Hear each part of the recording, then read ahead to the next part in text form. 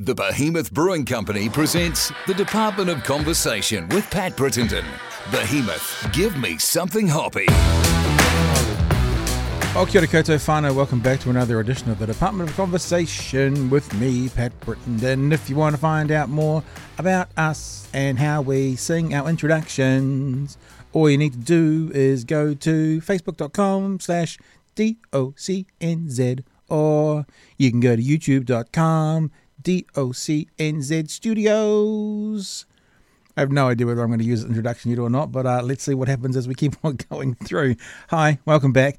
Big thanks to Behemoth Brewery. Behemoth Brewery are our feature sponsor of the show. They have been with us for a wee while, and they always love trying new things and making bigger tasting beers. Find out more about them, behemothbrewing.co.nz.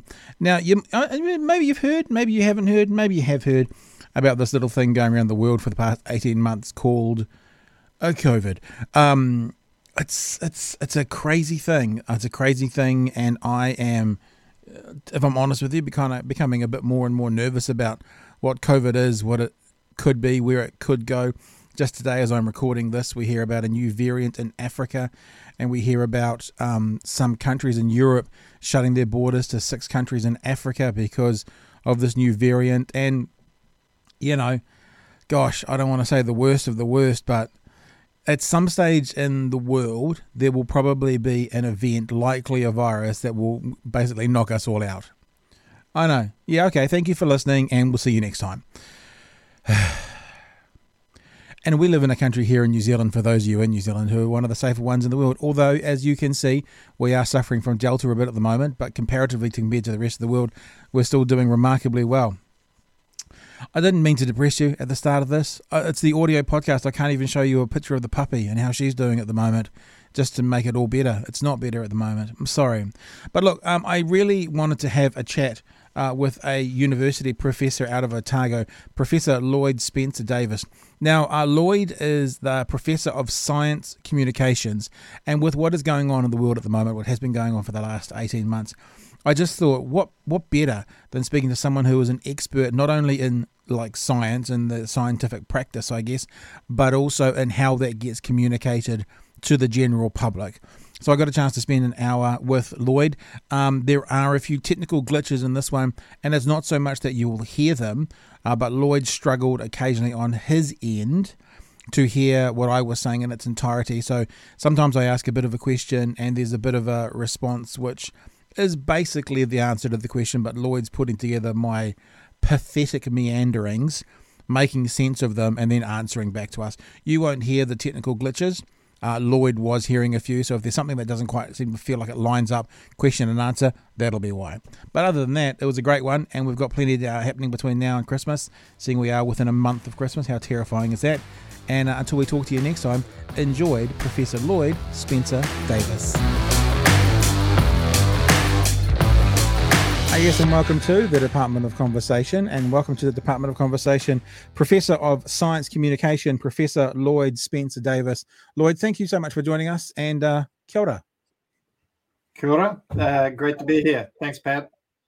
Now, I have been looking forward to having a chat with you for quite a while, because it feels to me as if someone who is, of all things, a professor in how to communicate science might be the most important person in the world in this current climate of COVID and fake news and, NZD, SOS and all sorts of things that are going out there at the moment, that you might have some little insights into the world that may help the rest of us. So genuine thanks for coming on board. And I like your studio in the background. I can see all the lenses back there. It's very cool. Well, it's a bit messy at the moment because we're undergoing renovations, but I don't know about the introduction. It sort of builds me up to be someone I'm probably not. I don't think I'm the font of all knowledge, but I do think you're correct that in these times, someone who understands communication is really, really important, because it's just so sad, really, what's happening in the world. And it's not just now with COVID. It's been happening for the last, dare I say, 4 or 5 years. So, yeah. Well, I think the idea of science communication being so important at the moment, because for some reason at the moment. And I've had a couple of conversations with scientists and stuff over the last, let's say, 18 months about, why people believe, fake news and why people believe non-scientific information, take it on board as scientific information. I think they're important conversations to have. You're right. Communication is always important, but in this particular age, science communication seems to be one of those ones. But you are someone who is also, and I want to bring up your page off the university, incredibly interesting person.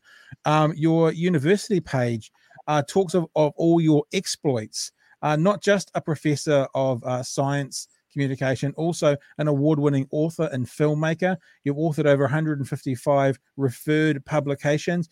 You've won awards for your filmmaking all over the world. And I was thinking as well, I don't know if you know Anthony Powell, but you seem to run in similar circles as Anthony Powell, who's a documentarian, a person who has a love for Antarctica and has made television shows around that part of the world as well. He's been on the podcast, and when I had him on last time, one of the reasons we had him on, hopefully you won't laugh at this and hang up straight away, was to dispute the flat earth with his evidence from Antarctica. So you seem to be such an interesting character, and I wonder how you went from a lot of us wear lots of hats, right? But the hats you seem to wear don't seem to be lots of hats. They seem to be almost unrelated, or certainly very widely spread hats. And filmmaking, photography, writing, professor. How did that all come together to be the one person we see before us today? Actually, I think they actually are all related, and I think science comes from a love of nature and a love of the world, wanting to know about it and things like that. But so does filmmaking and writing books and things. And as a young guy, I was always influenced by the likes of David Attenborough. And it's kind of scary for me, like I'm an old guy now, and David Attenborough is still there. He's been there all my life, like this sort of little North Star. It's not that I wanted to be David Attenborough, but I wanted to be kind of like him in some of the things he did. And I ended up going down the academic route and becoming a scientist. But at a certain point, because I always had this love of popularizing science, I started writing books. Well, in fact, I started by making films and then writing books as well. And at a certain point, the university said, hey, why don't we get together with NHNZ and produce a course in communication and natural history filmmaking, which is what we started in 2001. And then in 2008, we became a full-fledged Center for Science Communication. And with the help of money from the Stuart Residence Halls Council, the university was able to set up an endowed chair or professorship in science communication. And I was fortunate to be the guy tapped on the shoulder for that. So do you see your artistic expression, and I'll use that term for your filmmaking, that as sort of an extension, a storytelling aspect to your science? Yeah, I think they're very related in that way. And the other thing you could say, if you were analyzing me, is they come from the heart, and the academic stuff oftentimes comes from the head. And so for me, it's really important because it's a way of being creative. I mean, one of the things about science is you're being creative in the way you're looking at things, but you're very constrained. And the artifice, as you call it, the filmmaking, the books and that, they give you a chance to go and push the boundaries, so to speak. I would think as well, especially if they're successful, as you have been in that sort of in that documentary filmmaking, they would also offer you more opportunities to then do more science.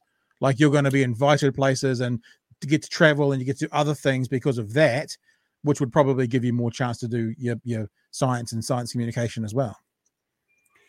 Absolutely. Yeah, they go hand in hand. I sometimes get invited to make films because of my science background.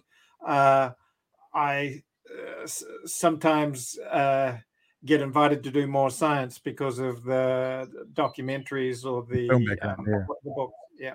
Hey, are you hearing this okay? Because you're breaking up here quite a bit, and I just wonder if I should try something different.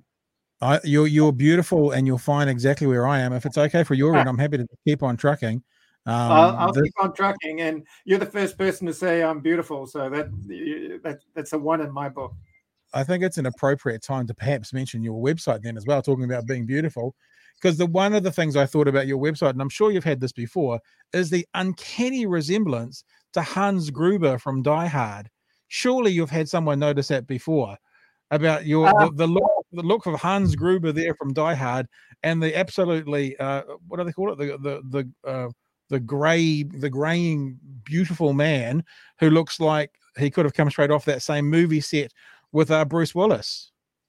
I've certainly been associated with the actor, not necessarily that particular role, but yeah, people have sometimes stopped me, and the best one was probably when I was in New York and someone came up to me and said, I really, really like your work. It's amazing. And so I went and played along with that for a little bit. Is Alan Rickman? Was that the guy's name? I think it Sorry, was. what was that? I think it was Alan Rickman. That was the actor's name. Yes, absolutely, Alan Rickman. Yeah, yeah, and he sadly passed away not too long ago from memory. That's correct. So, yeah. Anyway, that's not what you're here for. I just thought it was it was an interesting little divulge into that area. Now, listen, I really want to talk to you about communication and communicating of science, obviously specifically around COVID and what's happening at the moment. I kind of want to just open up the floor for you to share some thoughts. I have some specific stuff I want to talk about. I have also some people who I've been talking to in my role of a podcaster, and also another little thing I do, which is more of a news show. But how are you seeing the world at the moment? And how are you seeing the public's reaction to the way that they're being communicated to about COVID? Do you have any concerns? Do you have any kind of brickbats or bouquets? How's it been going from looking from the outside in? Good question. And I guess you could throw both the brickbats and the bouquets. I mean, for a start off, I think in terms of bouquets, I think we've been very fortunate in New Zealand. We have a very smart prime minister, very eloquent, and someone who took responsibility from the get-go, along with the Director General of Health. And I think they got the message to the majority of New Zealanders very well. And I think they still do. They still have those 1 o'clock briefings. And overall, I think most people can relate to what they're saying. However, it's a one-trick pony, and it just doesn't work for everyone. And so if I was going to say any brickbats, it's that there are parts of society where that yellow and white sort of border that they have that distinguishes the communication about COVID is not going to work. It looks very police state-like. It's like the tape they put around an accident or a crime investigation. And I think that combined with the ill effects of social media, things like Facebook and some really duplicitous people, it's created a sense of fear and unknowing in some people. And, you're always going to get the rat bags or the people that just anti-vaxxers, and they may well have a legitimate reason why they don't want to, but it's a very small proportion of people. And the problem we have is that the communication routes to the people that need that information, the people that are on the fence or undecided, they are so swamped with all this illegitimate, ill-conceived communication that's being bombarded at them and then circulated. And I think that's the sad part. And I think if I was giving a brickbat to the government, having given them a bouquet for the way they've done it for the majority of us, they're still leaving behind or not trying hard enough to reach some of those areas that they could. As a communicator yourself, and as someone who teaches communication, have you had to become like an expert in, Facebook algorithms? Because there are a lot of people out there who are getting their science from a Facebook algorithm. Is that something you delve into? Is that something you look into? Uh, not at all like that. I look into the role of social media in terms of um, communication, and I'm not normally. First of all, I should preface all this. I'm not an expert in COVID. I'm not a medic. Most of my Yeah. research about communication is to do with communicating science in places like national parks and things like that, or in an educational environment. So I do look at social media, but it's more the role that social media can have in uh, developing concepts and people's understanding of science. I don't look at the machinations of how something like Facebook works if you want to game it. And that's the problem, because the people that are good at this are the people that have the worst motives. And Yeah.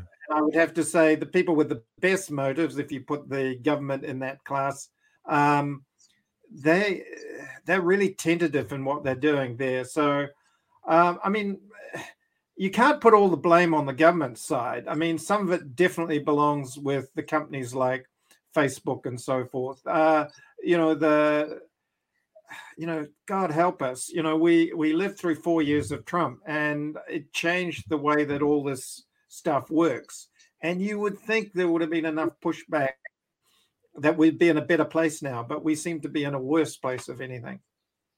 Well, I think what can we call it the Trump effect? I don't know if that's an official term or not. Has done is it's brought obviously within America, it brought legitimacy to things like xenophobia and racism and misogyny and that kind of stuff. But I think what it's done for the rest of the world is given legitimacy to questioning everything. It's almost like, well, what do you mean I have to tie this bungee cord to my ankles if I'm jumping off the bridge? Who says so? Where's your evidence? I mean, why? It's like it's like given legitimacy to every ridiculous freaking question that someone wants to ask. It's a bit like someone once said, social media has unfortunately given everyone the perspective that they think their opinion matters because they can talk to the world. And it's simply not true. And I wonder what Trump has done is unfortunately given all these people the belief that their questions matter. And I don't want to sit here and go, there's no dumb questions, but you get to a point. I interviewed a guy on the podcast, Stephen Lewandowski, who's a professor, and it's interesting you talking about your science communications about national parks and stuff. His research was in climate change, but I wanted to talk to him about COVID because what his research showed was a thing called motivated cognition. Motivated cognition is when someone goes from point A and they get their answer at point C. Now, when you provide them evidence at point B that disputes the answer, what they just do is they get another path to the same outcome. And he saw that as evidence in his climate change research, but obviously that can be applied to things like COVID and Facebook and people doing that as well. There's parallels there as well. So I think even though, as you say, and we're being very careful that we're not COVID experts, but I'm hoping, and we'll find out through this conversation, as your expertise and the way you teach communication around science will be relevant to us to hear and relating it directly to COVID, even though it's not about COVID, if you know what I'm saying. Yeah, I think the basic principles of communication apply to all communication, and so that's really where something like science communication can help institutions and governments and things like that are trying to reach the hardest to reach areas of society, with science about things like pandemics and so forth, climate change as well. That what works for someone with a university education and pretty well off doesn't work the same way for someone who doesn't have a university education. In other words, we've been doing research which shows that this voice of God kind of expository, encyclopedic way of talking to people that the government is using at the moment, that works for people like you and me. But for people that are less educated, and I don't mean they're lesser persons for that. I just mean that they've made some choices or they haven't had the choice to get an education at a certain level. That it works better to communicate with them if you do what I call put science in a bun. You give them something around the science that makes it entertaining, and we talk about infotainment.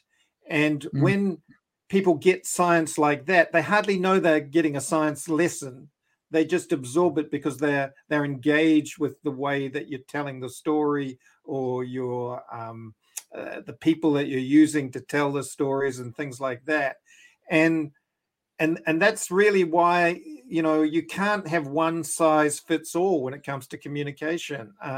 You have to know your audience, and that's the crucial thing. And you have to know what you're trying to get across, and then target what you're going to do in the most suitable way. And what's suitable for one group won't be suitable for another group.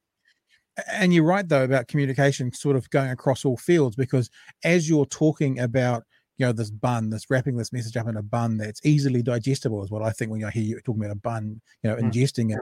I was writing a proposal this afternoon, completely unrelated, and I used the word easily consumable. So that's for a media initiative I've got to try and get off the ground for next year. So that's exactly what a radio station will do, is they'll basically package their advertising in this bun, so you'll hopefully consume their adverts, which just happens to be around the songs and the radio hosts, or the same for the television. You'll consume that advertising break. So yeah, it's everywhere, and I can see how it's the same. And it does make me think as well about the group of people we're talking about.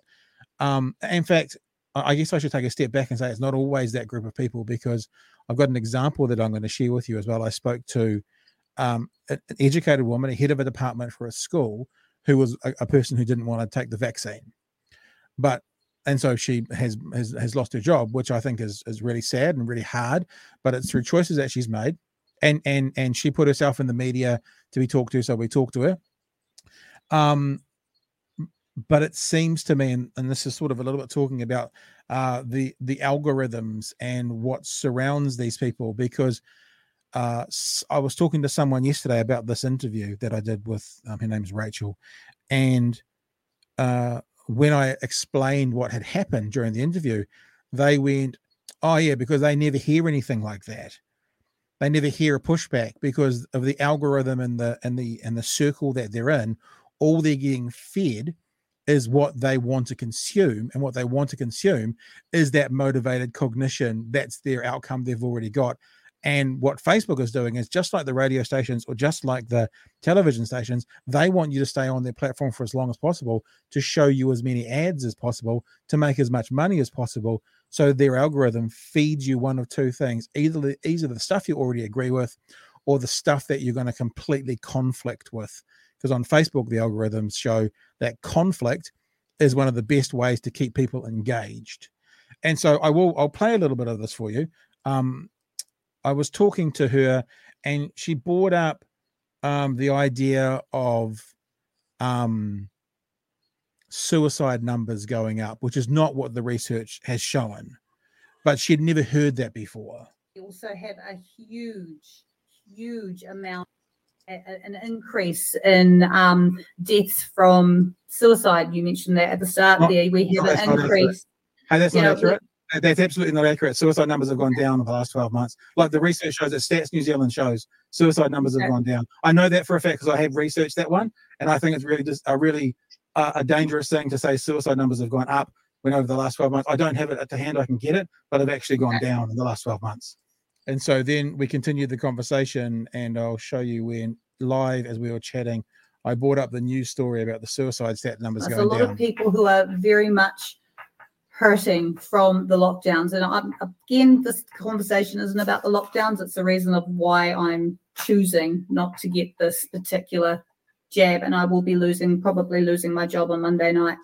So I haven't got I mean, we can get the direct link to Stats New Zealand, but here's the numbers. On the 10th month of this year, New Zealand suicide rate drops for the second consecutive year. Is that enough evidence? I don't know. I think I need to look at some of the stuff that Mike King has been saying, which is. So asked her if that was enough evidence, and her response was, I have utmost respect for Mike King and what he's done in the area of mental health, but her response is, I need to check with the comedian. to see what he says about it. So her cycle of noise fed into her what she was saying. Now, the other thing I was going to say is the thing that seems interesting is I didn't play it because it's for time. She also mentioned things like anxiety going up. She also mentioned people going through job losses. All of that stuff's true. And the thing that's also interesting is in the cycle of noise, they will get 2 or 3 accurate bits of information and they'll get one that's not. And it's the one that's not that'll be a massive focus to show how bad things are, whereas the accurate ones are still accurate. And what I'm saying, people, is you don't need the bullshit one on top. We need to talk about anxiety. We need to talk about job losses. They're all valid things. We don't need to jump to, oh yeah, people are topping themselves because of COVID and record numbers, because that actually is not true. And I think really, really a dangerous thing to be sharing around. Yeah, and I still can't get the link why, if people are topping themselves, let's say they were because of COVID, then surely you'd want to stop it by taking the vaccine. I don't understand the logic. Yeah. Well, the thing that I found out, of course, and my part of my heart and my passion for this thing that I do is to find out why people believe what they believe. I love it. You know, I want you here so I can hear what you know. That's what I want to know. And so I had this person on because I wanted to know why. Why, when I see things one way, do you see things another way? And respectfully, and I don't want to put anything on Rachel because she's obviously going through a really hard time because of her choices. It just was all the common tropes of being an anti-vaxxer. And well, no, I let's be fair and accurate. She says that she had taken some vaccines. So what that means is she's anti this vax. So it's this vax that she's anti, not necessarily an anti-vaxxer, which I think for a group out there needs to be clarified.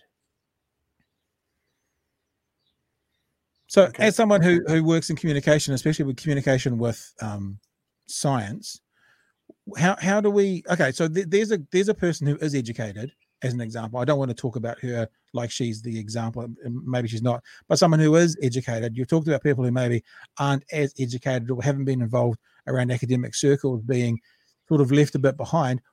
How do we reach them? What do we do? How do we get across to them what I consider to be, and when you say what the truth is, of course, a group of people are going to be saying, well, that's not the truth. Well, I think it is when it comes to vaccines and stuff. And I'd like these people to understand the perspective that's not only going to help the country, but help them stay safe as well. Okay, well, I'll try and answer that, Pat. And first, I have to say that you're breaking up so much that I can barely get the question, but I think I've got this one. And you're asking me to say, well, what sort of things can we use to get to people that are hard to reach? And it's interesting that she used the example of Mike King, because that's one of the ways is that you need to, well, first of all, the things that really work well are storytelling, humor. Humor works really well, and having engagement with someone that they look up to and respect. So in the case where she was just being interviewed, she said, well, I'd have to go and look at what Michael King said. Now, whether that's a good source or not is irrelevant. It's just that people have the people that they respect, the people they look up to.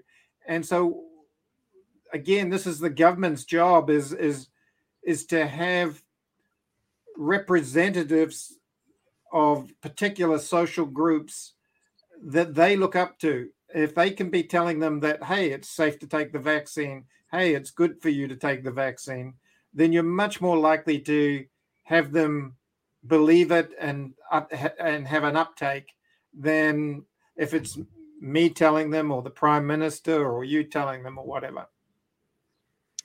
I guess the difficulty, and I hear what you're saying. I mean, I think most research towards things like advertising and stuff is, you know, if you learn from your brother or sister or mother or father about a good product, you try it. Like, it's relational. It's what helps you step into that, you know, trying whatever it is.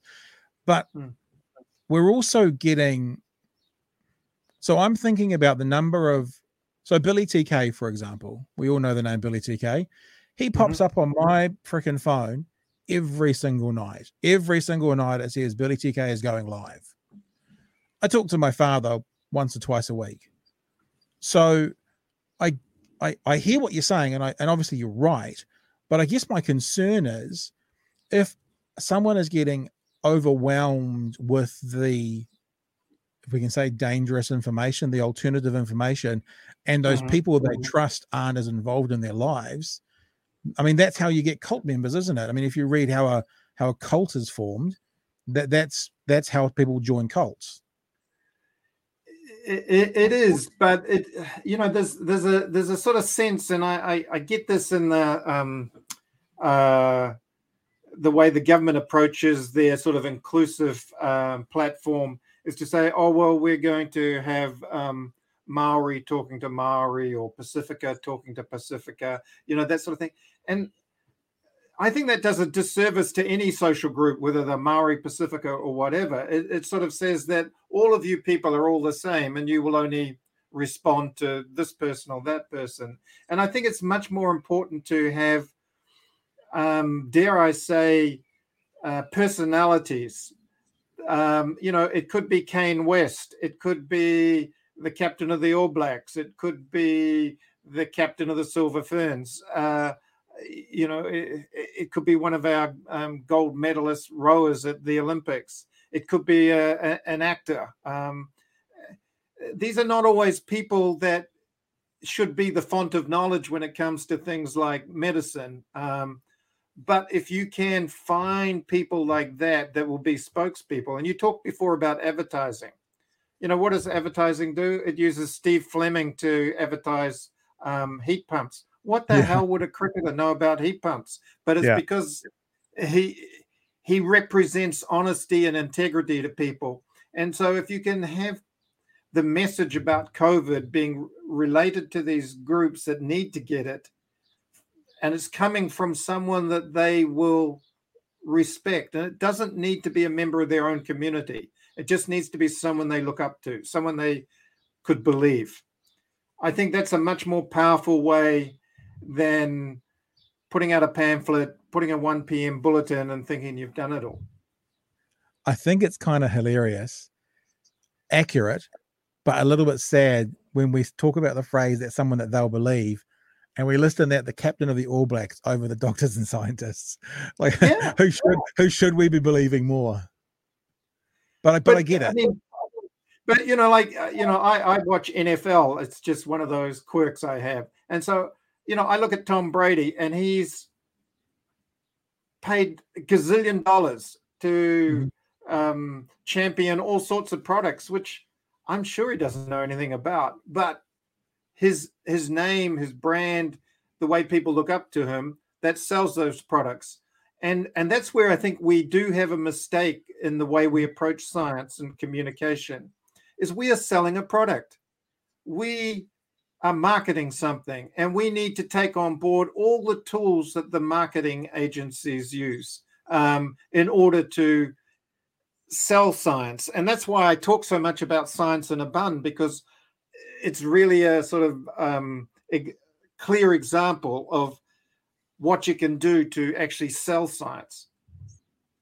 No, that's really interesting, because I'm thinking about it as you're talking, and I'm thinking about I forget her name off the top of my head, but Xena Warrior, Princess Warrior, being very active in the world of climate change and Greenpeace and that kind of stuff. And I'm thinking about in America, there are a lot of kind of Hollywood stars who are very pro clean green energy and that kind of stuff. And I'm just thinking, I think I can see how that works with an advertising product. What is different about perhaps an ideology or a concept? And I can see, and I agree, and I think I've talked many times about it's a package. You need to sell a package of whatever the thing is, because it seems that if Leonardo DiCaprio was trying to convince everyone to get solar panels, there would be a huge amount of pushback about that. But if he was selling, Jim Beam, there'd be none. And I'm wondering what difference is. It's him selling something, but one's attached maybe to what some people think is an ideology, and the other one is, I don't know, attached to a Good Friday night. Well, I disagree with you. Leonardo DiCaprio just did a film about climate change and saying we need to, modify what we're doing. And I think it's had a huge amount of success. And I don't think, if there's any pushback, I don't think it's harmed him as an actor or as income stream. And I actually think that, we're not getting across an ideology. I mean, I think that's the thing that, when McDonald's sells you a Big Mac, they're not saying, hey, isn't fast food great? Shouldn't we be dining every night at the table of fast food? They're not doing. They're selling you a quarter pounder with cheese. Like whatever it is the thing they're selling you at that moment. And I think the same goes for something like the COVID pandemic.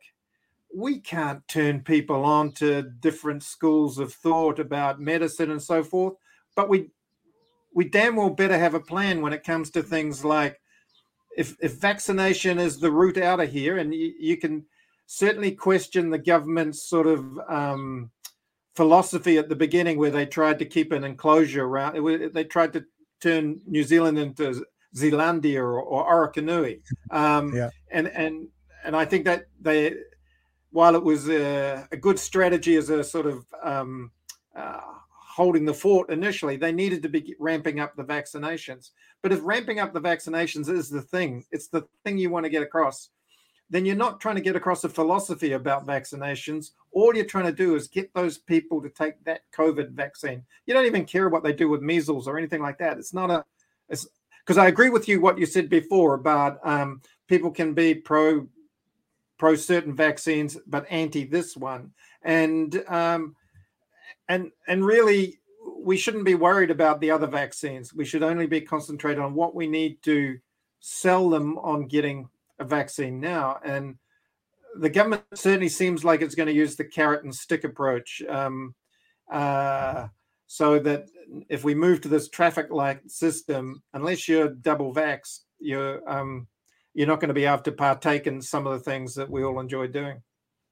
I think when I was talking about an ideology, I guess what I was saying is some perceive it as an ideology. Some perceive the kind of solar power, the green thing as an ideology, like it's a political thing. I agree, it's not. I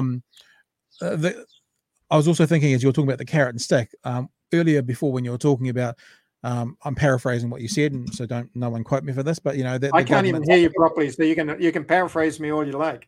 The government. What's the word?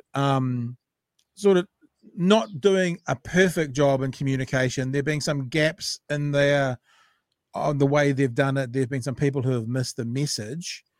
Be it fair or not, is that where the stick has to come in? Because you're never going to be able to get everybody. There's always going to be some people or groups, for whatever the message is, that falls through the gaps. And when you're talking about a pandemic, the only way to then scoop them up is say, well, we've tried our best. So now if you don't, the punishment is that now the only tool the government has left is the stick? Yeah, well, I don't think you can give up on the carrot, but I think you're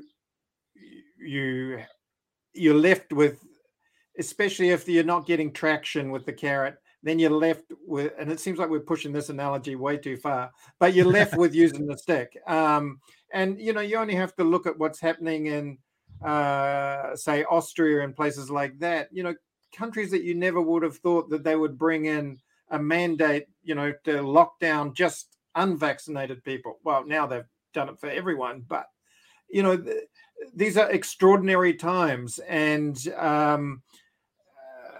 I think countries that you would have thought were more open to individual expression and so forth wouldn't go along with some of these heavy duty mandates, but they are. And common sense says that the government needs to step in and govern when people's lives are on the line. I mean, that's why we have government. That's, the government is there to do the will of the people and to look after us.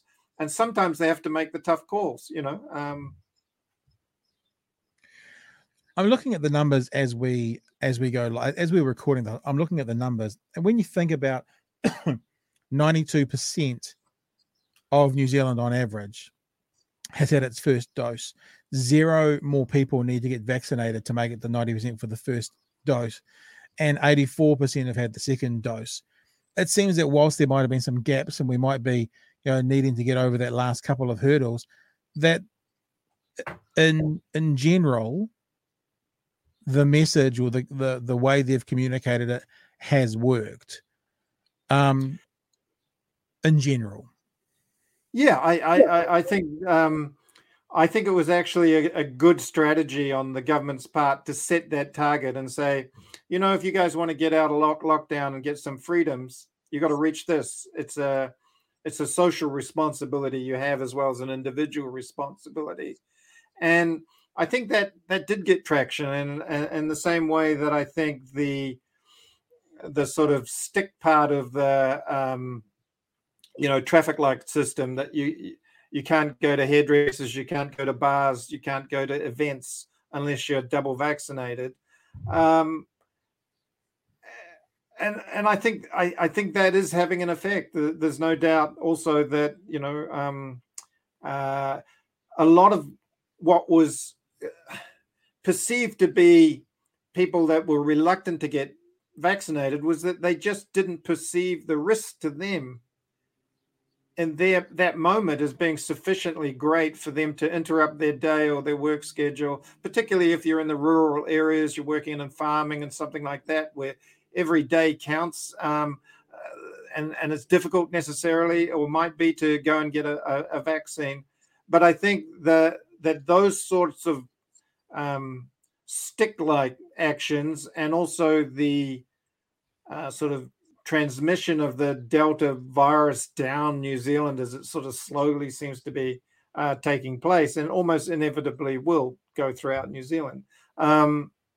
I think that makes a sort of sense of immediacy, that it's not something affecting the people in Auckland if you don't live there. It's actually something that can affect me. And okay, I'm going to do something. I'm going to go and get vaccinated.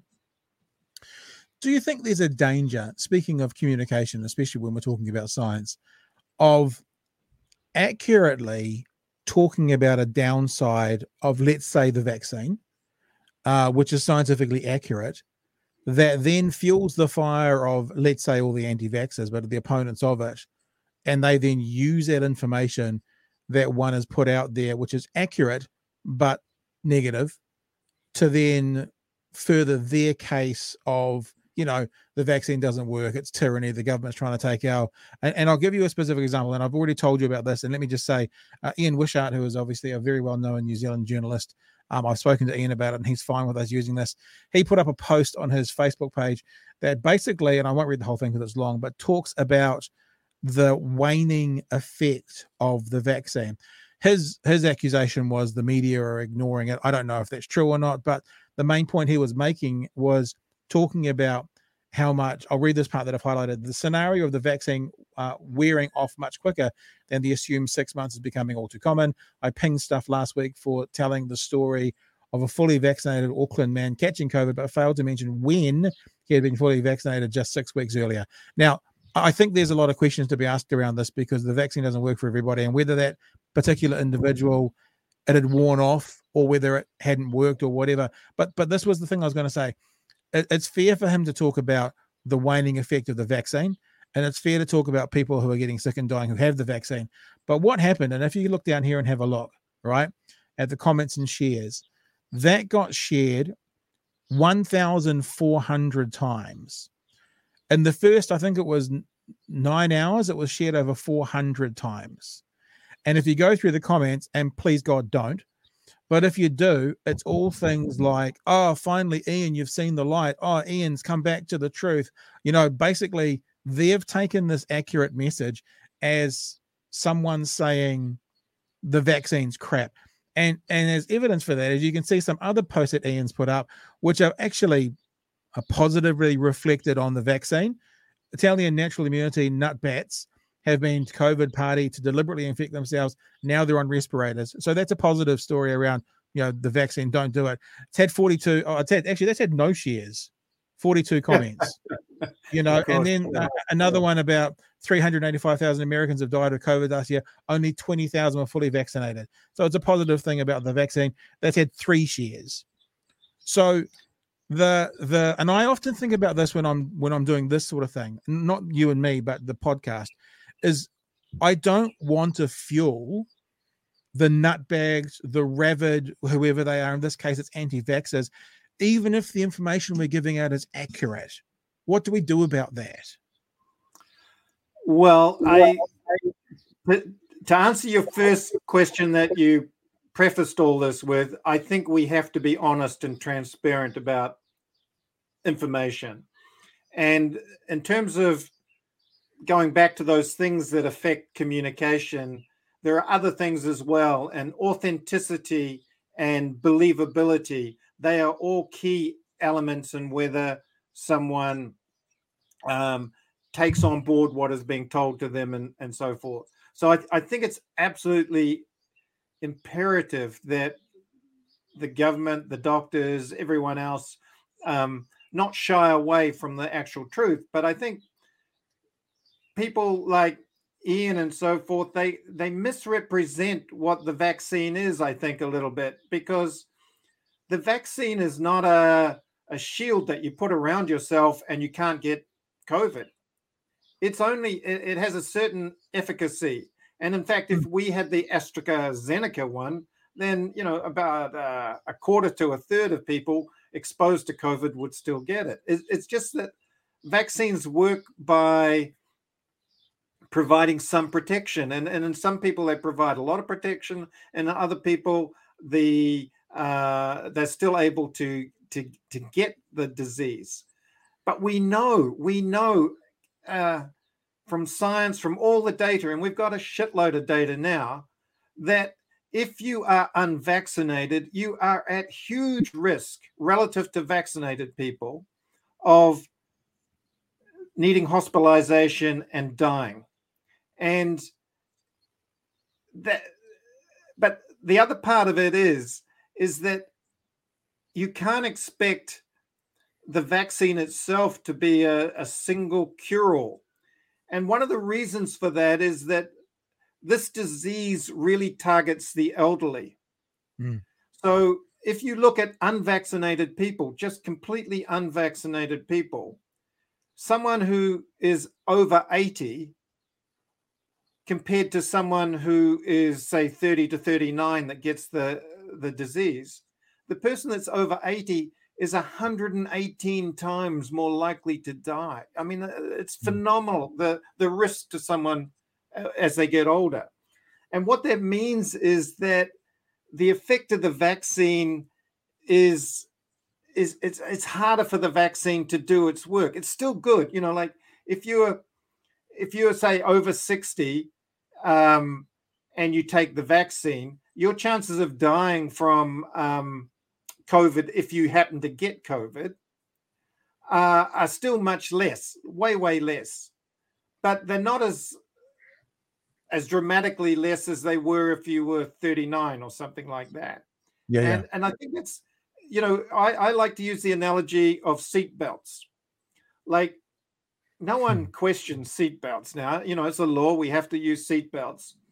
And the thing is that seatbelts are effective depending what speed you're traveling at. So if you hit someone and you're traveling at 50 kilometers an hour, if you're wearing seatbelts, there's almost no chance you're going to be killed. Whereas some people without seatbelts will be killed. But if you're traveling at 120 kilometers an hour, even if you're wearing a seatbelt, some people are still going to die. Less so than if you're not wearing seatbelts at all. But what it means is that age relative to the vaccine and seatbelts relative to speed, they're very similar. That it's as you get older, it's harder for the COVID vaccine to provide you with absolute protection. And as you speed, it's harder for a seatbelt to guarantee saving your life.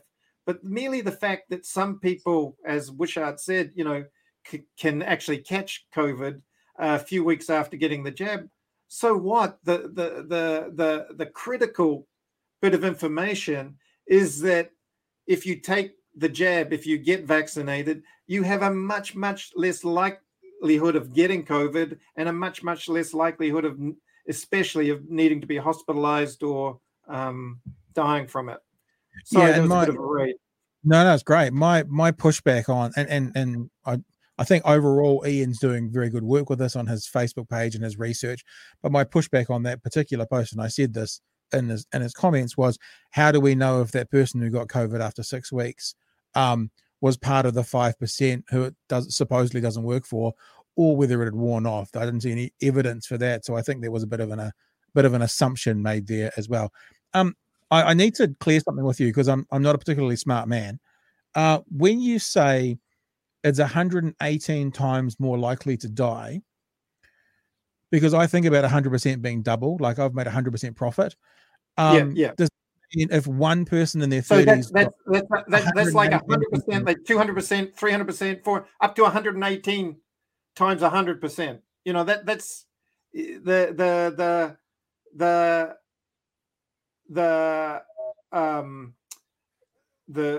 the risk to someone over 80 is phenomenal relative to someone who's under 40, say.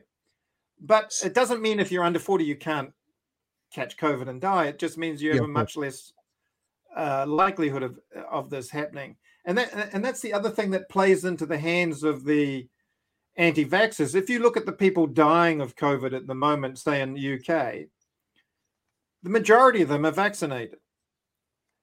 But they represent a much smaller proportion of the vaccinated cohort. It's just that in Britain, they've already got quite a big uptake. And so your chances of dying if you're vaccinated is much reduced, but there is still a chance you'll die. Whereas if you're unvaccinated, there's a much greater chance you'll die. But when you get a population where most people are vaccinated, as they have in Britain, then many of the deaths are occurring in vaccinated people. And unfortunately, people misquote the data and all that to sort of say, see, you're not getting any protection from having a vaccine. But in actual fact, you're getting a marvelous amount of protection. Yeah. An easy way to wrap that up in a bun and pass that message on is I said to someone the other day when they were talking about the vaccinated people in hospital, I said to them, yeah, but if 100% of the population was vaccinated, then 100% of the people in hospital would be vaccinated, but the numbers would be exponentially smaller than if 0% of the population was vaccinated. Yeah, that was too much of a bun for me. I got lost in that one. I was just trying to... if everyone's vaccinated, the only people dying from COVID, the only people in hospital with COVID are vaccinated people. So because, but it means, and like you're saying, I always think about, the statistical ideas. If 1 million people are vaccinated and 10,000 of those people die versus 10,000 people who are unvaccinated and 5,000 of them die, yes, more people who are vaccinated have died, but a biggest per capita proportional group of the unvaccinated have died. I'm not saying those numbers are accurate, but that's the relativity to absolutely. And that was exactly the point I was trying to make. And and it's complicated even there because what happens is that the relativity changes with age. So once you get above 80, you're still vulnerable. And we unfortunately are having people dying now that are vaccinated. And that's because Delta really hammers the elderly. And so, yes, if you're an elderly person over 80, you get 3 times the protection than if you were unvaccinated, but you're still vulnerable, so and that point you made, if most of your cases are occurring in the vaccinated, even if it's a small proportion that's dying, they'll still have greater numbers. Now, I think we've probably just complicated this so much that anyone watching this will think, "What the fuck?" Well, let me uncomplicate it, because I put a tweet out after Ian put that post up, not aimed at him, but aimed at some of the respondents, and it said this, which I think is quite succinct and it kind of talks about what you're saying. Let me read it out for people who are listening to this podcast. This is a tweet that I put out, and it says, no matter what you hear keyboard warriors saying, these facts remain true. Once you're vaccinated, you're less likely to catch COVID, less likely to pass on COVID, less likely to need hospitalization if you do get it, and 11 times less likely to die from COVID. That's what the research shows. Yes, and that's accurate. With the 11 times being a sort of average, actually, if you were younger, it would be even more than that. If you're older, it's somewhat less. But the point is that you're much less likely to die. I mean, that was as succinct as you could get, I think, your tweet. It absolutely encapsulates the reason why people should take the vaccination. And the other thing is that, this is one of the safest vaccines that ever been produced in terms of side effects. It's especially the Moderna and the Pfizer variants, they're so targeted and so precise that the possibilities of having any kind of side effects are way less than even the possibilities of having those side effects induced from COVID, let alone dying of COVID or anything like that. Yeah. So it's, and that's the frustrating thing. Any logical person reading your tweet would say, wow, why are we arguing? Why are we even having this debate? Because it's obvious when you look at it that, you should be having a vaccination, but things get twisted, and that's the sad thing. People get into the algorithm and they get in their circle of their like-minded people. And I wrote down, as you said it a couple of conversations back, that we shouldn't shy away from the truth. And it made me think again, though, when we don't shy away from the truth, what do we do when they do? I thought it's a little bit like, my parents taught me, don't be a bully. All right. So I won't punch the kid who's punching me, but they're still punching me. But I'm not going to bully them. I'm bigger than them. You know what I mean? It's like if we take, for want of a better word, the high road and they take the low road, it's the kind of thing that could still impact all of us. I mean, Auckland's still in lockdown, not necessarily because of that, but it's the tail is there because of these freaking things that we're seeing in public parks, people protesting. It's happening in Dunedin here in the Octagon. I just drove past, ironically, and this is a little hint for people, when you drive past a protest, and I did this the other day in the Octagon, and you notice that all the signs are exactly the same color and font, it means one person has made 30 signs and brought them along. It doesn't mean there are a lot of people in their houses making signs because they feel that strongly about it. Just think about that next time you see a protest. Yeah, so, but they're the tail that's going to cause us to drag on. Yeah, and this is what we, before we were discussing, I sort of implying that the government hadn't done enough for some areas. I think your question about what do we do when they take the no road, they misrepresent the truth. Well, to be honest, we have to be where the eyes and ears are, and so it's not exactly saying we have to punch, like your parents were saying, should, but we have to counter punch with words. The pen is always mightier than the sword. Maybe they taught you that too. And but the thing is that, I think that ignoring things like Instagram, TikTok, Facebook, Twitter, that's a mistake. So many people these days, that's where they go to get, YouTube. That's where they go to get not only their entertainment, but their information. And so it behoves those of us wanting to communicate science or governments wanting to get messages across to both use those platforms and use them in ways that gets to the target audience. So, as I said at the beginning, it's always about knowing who your audience is and what's the best way to reach them. So you have to do a bit of research and thinking about it beforehand and then use the tools. And I think the government's used a very limited suite of tools up to now. And yes, it captures most people, but that critical tail, as you call it, that long tail, they're resistant to that. And it's partly because of the algorithms and things like that on Facebook and others platforms is that they're not even seeing the stuff that would have any potential chance of influencing them about their current held views. Because as you point out, from the platform's point of view, there's no incentive to do that, because they want to keep their eyes there. They want to keep feeding them the things that they respond to. So the government or the scientists or the doctors, whoever's doing it, they need to have ways of encapsulating their message in a form that reaches those groups, if they've identified, whatever group it is that they want to. Yeah. Hey, Lloyd, I've got one more question for you, and it's really based around this idea. Because I'm someone who likes to engage. Like I think the best fight against bad speech is good speech.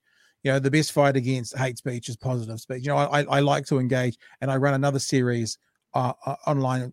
It's a debate series called Elephant TV, where we talk about the elephant in the room. We just did one last week on hate speech with the Chief Commissioner of the Human Rights Commission.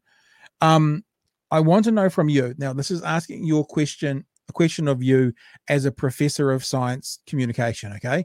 And I'll tell the story.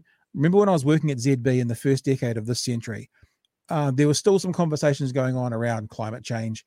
I used to want to have debates on air, have both sides come on air and talk about it. And Greenpeace would say to me, we do not argue settled science. My position to Greenpeace in those moments were always, well, the problem is I'm someone who is sort of still figuring this all out. What I feel like you're doing is denying me the opportunity to hear what you've heard, to come to your conclusion, if you're not going to come on and talk to us about it. And then there's a million of me listening as well.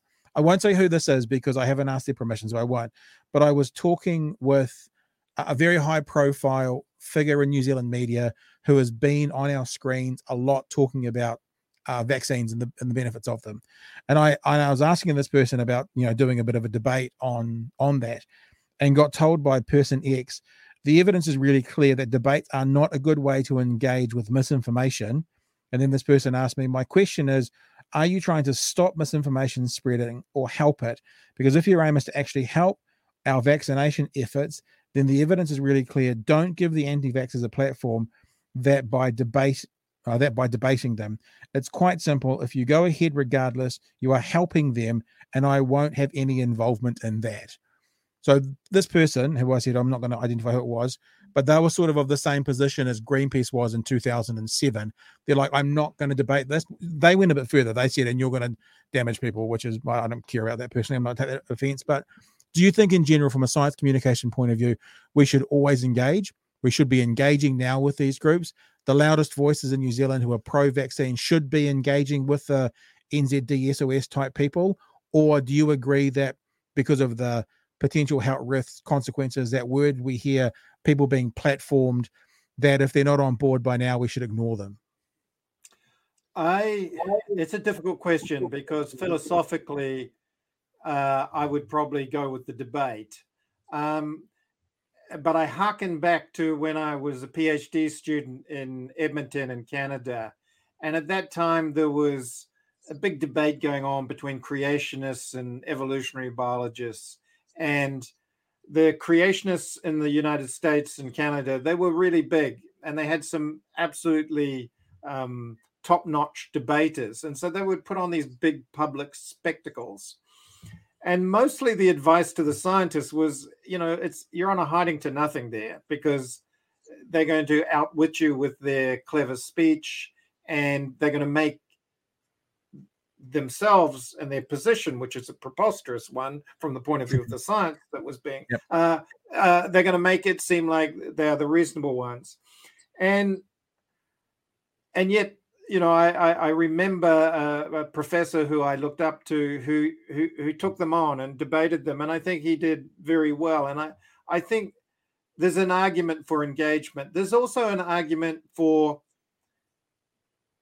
ignoring. And I don't mean ignoring in the sense that the climate debate is one example where you get a lot of media that always sort of fall back on we've got to be balanced.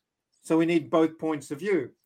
But when the one point of view represents, 5% of people or 5% of scientists or something versus 95% of science, there's no longer a sort of an absolute that you need to give equal time to both these points of view, especially when one point of view has been so solidly debunked.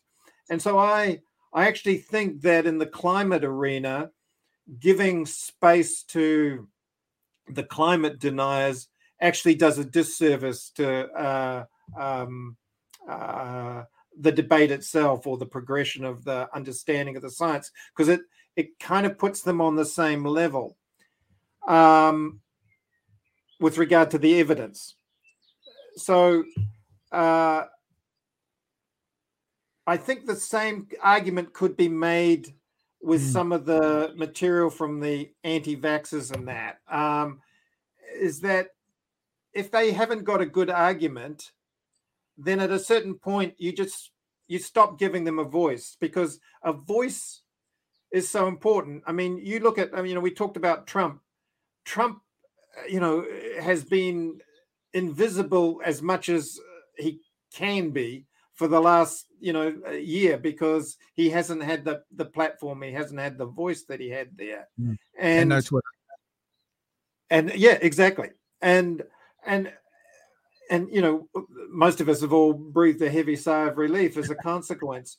And so I think that while a debate philosophically sounds like the right thing to do, especially if you have two parties that have sort of both got valid points of view, then I think that's a reasonable way. But when you have a contest or supposed contest between people that have nothing really to back up their ideas and a very strong body of evidence, then you're giving them a voice, and it probably doesn't help at all.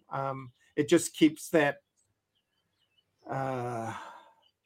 annoying inferno going. And at the same time, I'm a big believer in free speech. So you have to balance all those things. But I really think, as journalists, as people who are communicating, it's not necessary under the auspices of being balanced to show both sides equally. I don't know if that answered it in the way you wanted. I did. I looked at your website. Yep. And you had something going on with your blog, I think, was about the Flat Earth Society guy, Nathan, and someone called Katz. And, I just think that anyone who who represents a Flat Earth Society, well, that's great. They should be able to accumulate, just like, when I say accumulate, they should be able to interact with each other and have this little social group. But we don't want to have to deal with them. Go and pretend the Earth is flat over there, and saying that for the Flat Earth one is there's been several examples of people, because I haven't done a debate per se, but I've had a few on. There've been several examples of people who have seen and heard that sort of debate, which has been the thing that's pulled them out. So I guess for me, I kind of think, what's the sum total here? Is the sum total positive for convincing people or showing people that vaccines are good, that the Earth is not flat or whatever, or is the sum total the message of the flat Earth or the anti-vaccine is going to reach more people and perhaps turn more of them? We don't know the answers to those questions before we do it, but that's sort of, people ask me, because I do this debate show called Elephant TV, and we've hopefully got one coming up in December, which is about the birth certificate legislation going through. And it's great doing them on legislation. With the last month's one was on hate speech legislation, because it's actually is quite this side, because it's actually about legislation as opposed to being a person or people or an ideology. But there are I think debates are fantastic. I think they're one of the clearest ways to distinguish differing positions, and that's why they're so important in, political encounters and things like that. I just think that I think, and I particularly think not so much of the COVID thing, but the climate change and the voice that media has given the climate deniers, and I think they have unintentionally promoted their views as being sort of on a par with the alternative, the scientific alternative, and I just think that anyone who does a balanced sort of look at the papers published on climate change will see the evidence is overwhelmingly in favor of, yes, there's anthropogenic induced climate change, and what we do about it, there's another thing. But sorry, I'm on a bit of a tangent here. No, look, we're about to wrap up, I think, anyway. But I think for me, the whole debate idea is, I was going to say, people have often, like, of the birth certificate bill, people are saying, well, you're denying someone's existence. And I'm, no, we're going to debate a legislation. It's very, very different. But they're saying, like, well, what wouldn't you debate? And I'm like, if it's in the public square, genuinely, I think it's valid for debating about. And I use the example, and I don't mean to offend anybody. I'm never going to do a debate on the pros of teenage suicide. Apart from anything else, it's a disgusting thought. But it's also, no one's talking about that. It's not in the public square.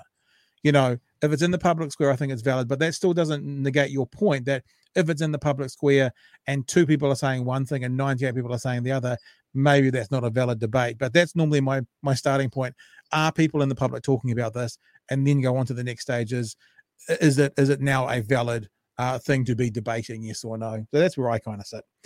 But anyway, this has been great fun. Thank you so much for joining us, and thank you for coming on board and sharing some stuff with us. What are you working on right now? Are you working on anything in the realms of documentary or filmmaking? Interesting. You should say that. Well, I've got a whole lot of research going on national parks, and some of that involves filmmaking. The next film, I'm just sort of working through some of the possibilities. Actually, my partner is also a filmmaker, and so I'd be a little loath to talk about that, but I'm because we haven't sort of solidified anything yet. Sure. But as far as books go, I've got 2 or 3 books on the go. One's a children's book about penguins. Another is a book about monkeys, and another, and the science around some of their behavior. And my most recent book was about the first penguin biologist who went down with Scott to the Antarctic and had this amazing story. And it's a sort of, it's not a follow-up to that. It's sort of a segue from that into what happened to Scott's last expedition. And I've got a few ins there that may pan out, they may not. So it's at the moment, it's sort of fingers in the pie stuff. Well, look, I've enjoyed this immensely, Lloyd. Thank you for working through the internet and the various bits and pieces and the reorganizing and the happy birthdays for your little one for tomorrow and anything else that goes with it. But it's been a huge amount of fun, and thank you so much, Professor of Science Communications, Professor Lloyd Spencer Davis, for joining us today. It's been awesome. Thanks for your time, and I'm sure we'll talk again soon, so we're both Dunedin based. Yeah, look, anytime. And I couldn't hear you very well through this, but you seem to not say, the guy's a doofus every time I talk. So I must have been saying something that was sort of answering your question. So, yeah. All right, Lloyd, all the best. Okay, ciao.